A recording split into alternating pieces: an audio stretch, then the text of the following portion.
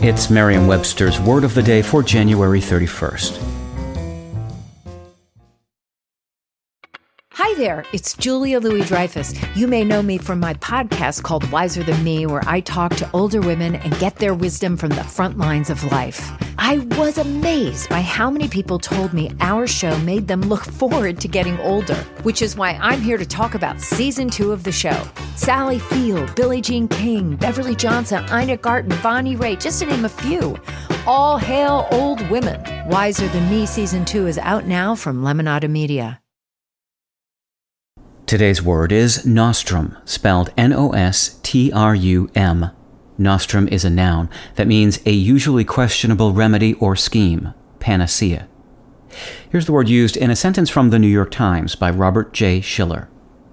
People are seeking reassurance from homespun investment advice, like the old nostrum that the percentage of stocks in your portfolio should be equal to 100 minus your age, come what may.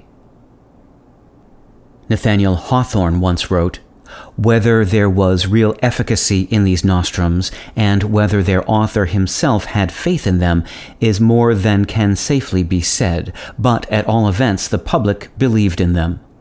The word nostrum has often been linked to quack medicine and false hopes for miracle cures, but there's nothing deceitful about the word's etymology. It has been a part of English since at least the early 17th century, and it comes from the Latin word noster, meaning hour or hours.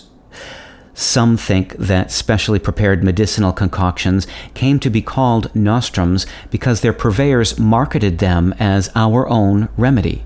In other words, the use of nostrum emphasized that such a potion was unique or exclusive to the pitchman peddling it. With your Word of the Day, I'm Peter Sokolowski. Visit Merriam-Webster.com today for definitions, wordplay, and trending word lookups.